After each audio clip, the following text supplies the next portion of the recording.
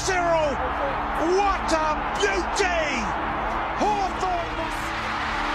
I don't believe it! I see it, but I don't believe it! Class with a capital C! How did he do it? Leo Barry-Eustace! Oh my goodness! Is this one to remember?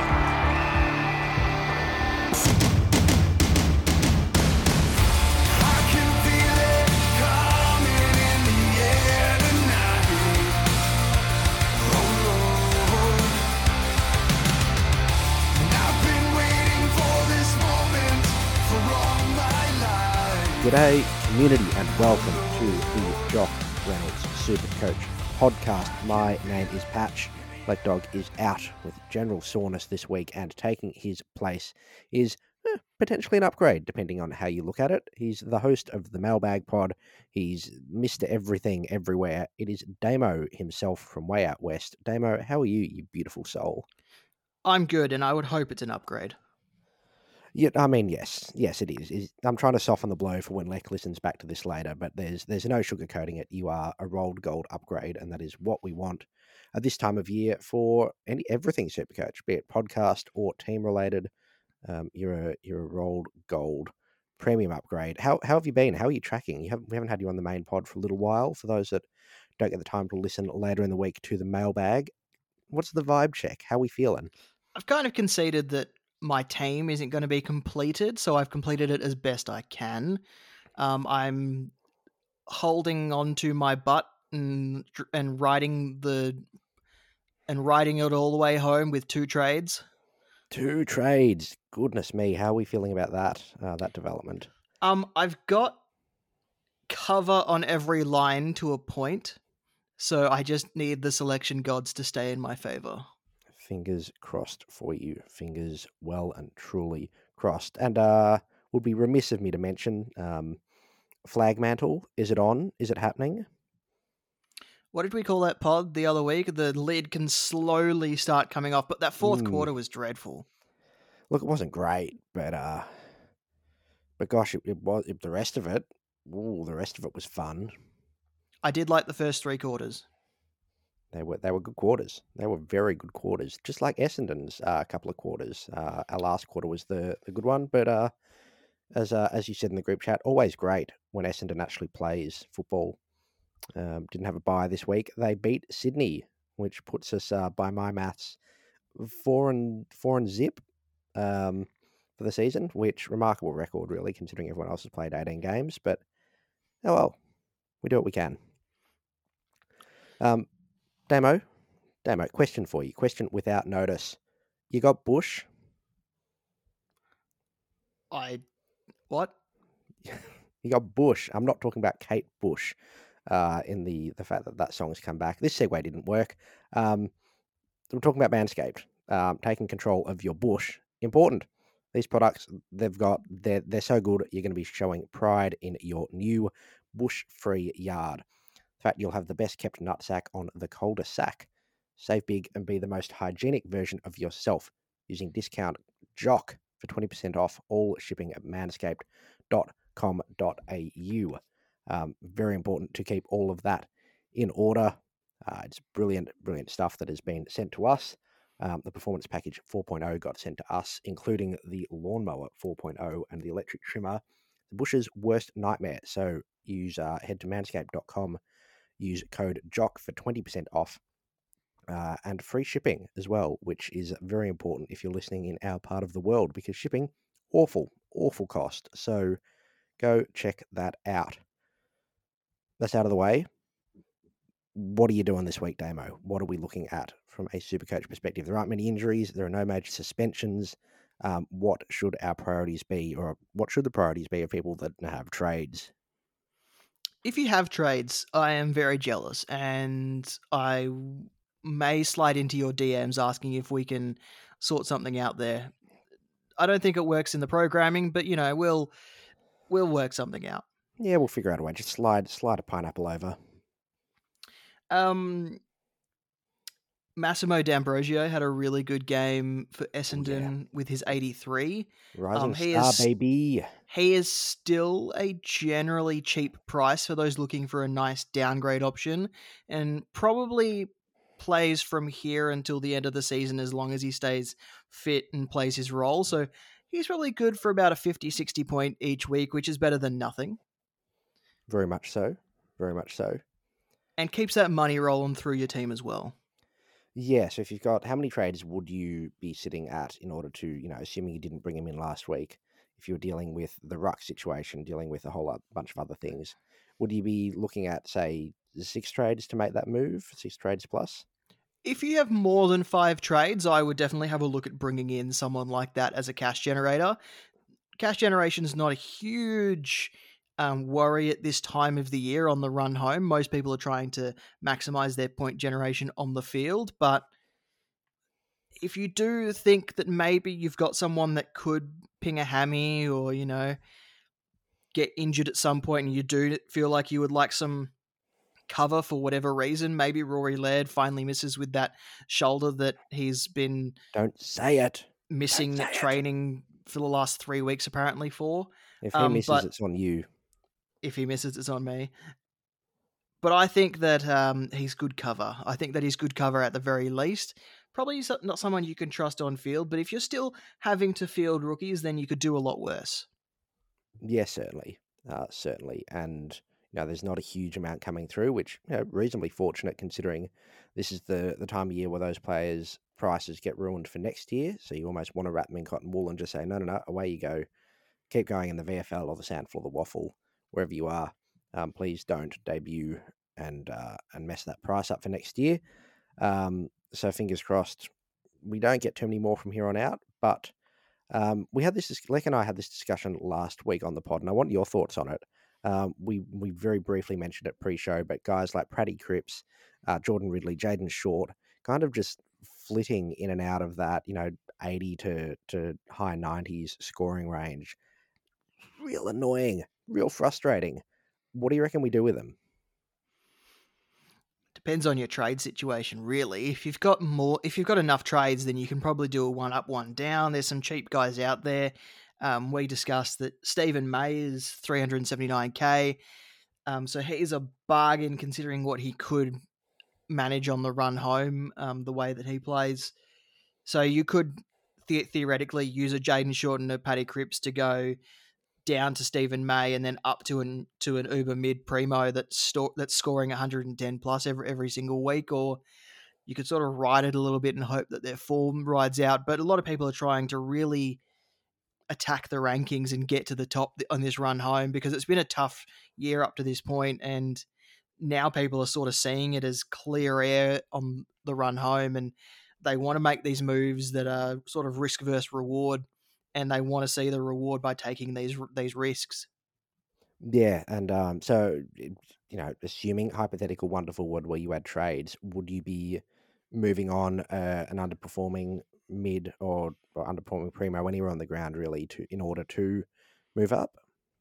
I want to so bad, but I don't have the trades. Yeah. For those, obviously, if you're looking at making those moves, you want to just go for the best points, or the most points possible. Is there anyone that stands out towards the top of the field? Obviously, people will have their own minds and they'll have a lot of these players. Is there someone you'd really encourage people to target if they don't have them? If it's you reckon Callum Mills will bounce back, or like a Ben Keys as a pod, or a Jordan Dawson? Is there somebody that you really reckon is set to explode on the run home who you really like the look of? Someone who has appeared to get his mojo back, and he had a massive score on the weekend against the Crows, is Christian Petrarca, and he's only $526,000, almost $527,000 there, and he's really a really good price there. And Ben Keys is also $530K as well. There's only about $1,500 difference in their price, and they're both averaging 111 points. So they're really good options to take you on the run home. And then you've got the likes of Josh Kelly, who is 557k. And if you have enough money in the bank to pull this move off, Jordan Dawson is having an absolute blinder at the moment. He's averaged 139 over his last 3 and 125 over his last 5. So he's someone that you could even stick in your midfield and he wouldn't look out of place the way he's scoring. Yeah, very much so. Very much so. And speaking of Jordan Dawson and defenders generally, I said before there weren't many injuries to talk of, and that's because I'm an idiot and a damn fool, because there were 2 in the back line that were pretty big, especially as a lot of people bought in one of these players, potentially either of them, for Tom Stewart. And then Daniel Rich and Aaron Hall both did soft tissue injuries, which you'd hate to see, especially from Aaron Hall, who's had such a wretched run with them over the journey. Nick Vlosten will miss a week as well if you're one of the 10,000 teams that have him. Are there any replacements that jump out at you aside from Dawson? We laughed at Leck for bringing this guy up probably about 8 weeks ago now, but I actually really am warming to the Mark Blitzovs pick, especially with Tom Stewart out. He posted 118 on the weekend against North Melbourne and is averaging 98 for the year. And he's pretty much been around that 100 average for the entire season. So he is someone who we could definitely look at 514k. It's very cheap for what he can offer too. Dan Houston has had a down few weeks, but at 517k, he's another option that you could have a look at. And I still really like Adam Sard as a selection as well. I think I mentioned him on the mailbag. I think he's someone who is probably taking that run away from Sam Doherty a little bit, but if you can afford 559k for Adam Sard, he is another one that you could have a really strong look at. Going at 114 and a half over his last 5 is a record that you can't really sniff at. He's been very, very good and remarkably very consistent, which he isn't often regarded as. So props to him on that front. I've spoken about him a lot. 113 over his last 5, 117 over his last 3. Damo, is Mason Redmond legit? Certainly looking that way. I'm still not sure if I trust him because Ben Rutten is Ben Rutten. But I guess he's an option at 547,000. Just quickly before we move on from this, Yeah, if you want a player in that who's pretty much going to score you that 85 to 95 every single week, Jordan Clark has been remarkably consistent. I like this call. I really like this call. He's got his standard deviation is really, really low over his last 6 to 10 weeks. He's only got 3 scores below 80 for the year, and he's averaging, I've lost it just now. He's averaging 99 over his last 3 and 92 over his last 5. So he's someone who you could pick up at 464k, and he gives you that defensive mid swing as well. Yeah, no, I don't dislike that call at all. I reckon, and then one last one before we move on from the back line. With Aaron Hall going down, I'm really intrigued by, depending on how severe the injury is, if it rules him out for the rest of the season, I wouldn't mind a piece of Luke McDonald at 417k when Hall went out the first time this year, injured in round 5. Round 6 onwards, McDonald went 102, 98, 91, 63, 127, 132, 90, and then I'm assuming he was injured with a 24 just before the bye, and then with 104 on the weekend after Hall was subbed out minutes into the game. I think there's a huge amount of value there if he gets that plum halfback position for the Kangas, and Lord knows it's been back there enough for that poor side. Yeah, we don't need to talk about how North Melbourne's going. I think people are well aware of that. I would also have a look at Callan Dawson, their mid-season draft pick, to potentially debut with this Ben Mackay, Harry Mackay, whoever he is, experiment forward. Yep. I think that that'll tie off the back line. Is there, we've obviously got hopefully some reinforcements with Tim English expected to be back. Zach Butters maybe, hopefully back this week. But if somebody's looking up forward to fill a last spot, have you got anybody on the horizon there who you like the look of on a run home? Geelong's run home is really, really attractive. Jeremy Cameron would be the top option in my eyes. If you can't afford him, then Tom Hawkins is almost $100,000 cheaper. Yep, and Hawkins, after I gave him a bit of a grilling a few weeks ago, came out, kicked the 5 against North, 129, and, very, very cruisy run home. The last 4 in finals, particularly being Western Bulldogs, who've given up a lot of points to key forwards, then St Kilda, Gold Coast, and West Coast. If the wrong St Kilda turns up, he could be in for a huge day, and West Coast as well, very depleted in their key defensive stocks. So that's 3 very nice games potentially in that run home, and Gold Coast being the 4th one there. The Cats are sitting pretty. Yeah, definitely. Another person that you could definitely have a look at as well is a player that me and you are both big fans of, and that's Dylan Moore. Oh yeah, I was about to bring him up. Averaging 92 for the year, 98 over his last 3. He's another one who you could probably bank on a score in that 80 to 95 range. And sometimes that is good enough for an F6 on the run home if it's all you can afford. Yep. But if you can afford Dylan Moore, if you've got an extra 9K, I think it is, not a lot, 468K. Mitch Duncan, 121 on the weekend, and we've just spoken about Geelong's run home. That's a potentially, he's not had the greatest year, been very up and down, but if he can maintain the rage and get a bit of fitness under the belt, no, I say that like he hasn't played every game since round 2. Do you reckon Duncan's potentially a shout? He's beaten up on a few sides this year and pumped out the 3 tons. Do you see him, now he's off the back of a 117, a 90, 75, 121, building a bit more consistency in the back of the year, or is he not an option?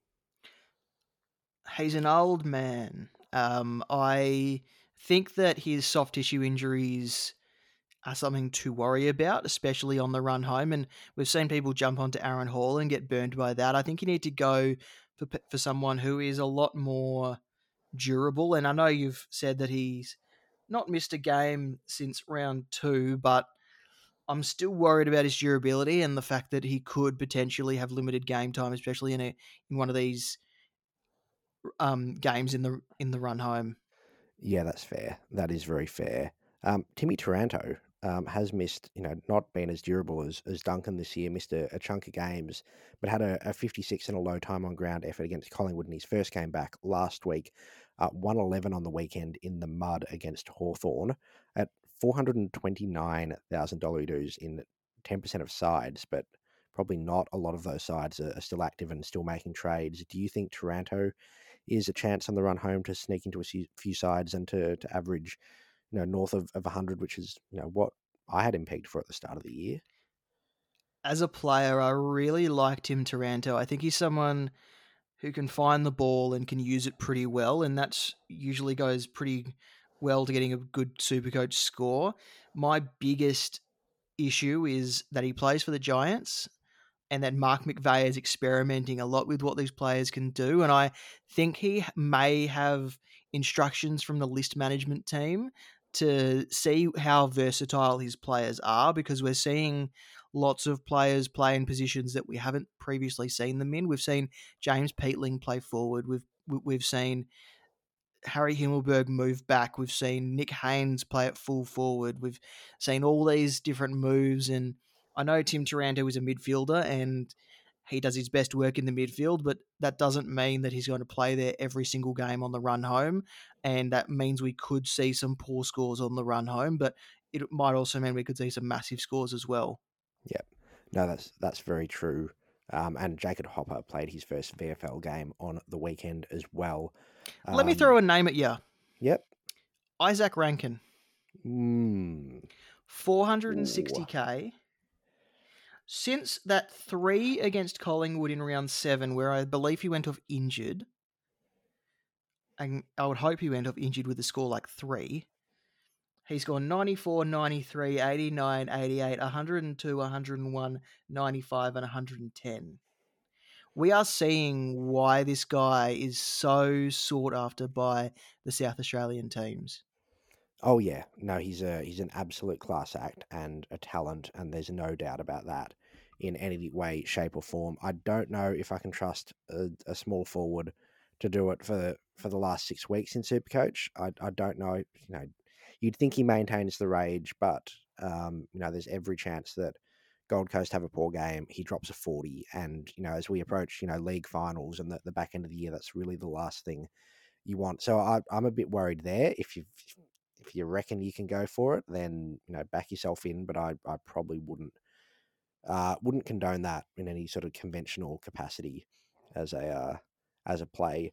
We'll very quickly go through the rookies and then look to wrap it up. I think James Tunstall would be the one on the bubble most people are looking at. 117k, scored 73 on the weekend as a midfielder. Do you reckon he's worth a shout if you need a downgrade? Yeah, definitely. If it frees up enough cash, he seems to have a fairly good role at Brisbane, and with Daniel Rich possibly missing a couple of weeks, he's got a couple of weeks of cash generation, you would assume. Yep. We've mentioned D'Ambrosio as an option. Callum Brown kind of fits into the same option for the Giants. Had a really good game on the weekend, trotting out the ton. And Patrick Parnell as well is still affordable at 171k, but not scoring incredibly well. There are a few debuts on the weekend as well, which is a bit interesting. Sorry, Callum Brown has played his first game for the year on the weekend. My bad. He's just the elevated price point of 180k, which threw me. Jace Burgoyne played on the weekend. Jackson Archer still only played the one game as well, was injured on the weekend. And Huego Wea, I believe the pronunciation is, scored the 49 on debut as a mid forward as well. Do any of them really spark your interest? Probably not until they've played their second game. Someone that people could look at if they're looking for a downgrade in defence and picking up D'Ambrosio doesn't free up enough cash. James Blank played his second game for Hawthorn as well. He's 102k, picked up in the mid-season draft.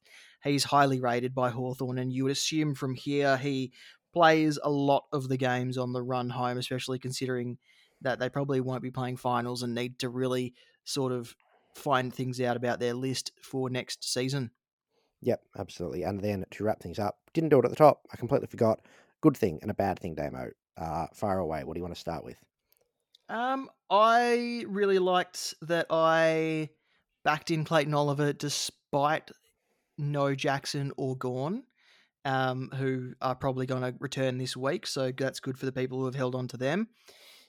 So yeah, I managed to enjoy a 176 captain score this week, which was awesome. Mwah. And quick shout out to Andrew Brayshaw, who scored 134 as well. I will always be happy when I see him score well. Absolutely, it was an incredible effort from him to get back into the good books in the scoring sense. He'd been playing good footy; it hadn't quite been matching up with the points. My good thing of the week, Danny Rioli. I'd held him. I'd had more pressing issues. I'd run out of trades, but he repaid the faith this weekend with a 127, which was quite a good game from all accounts. From him running goal.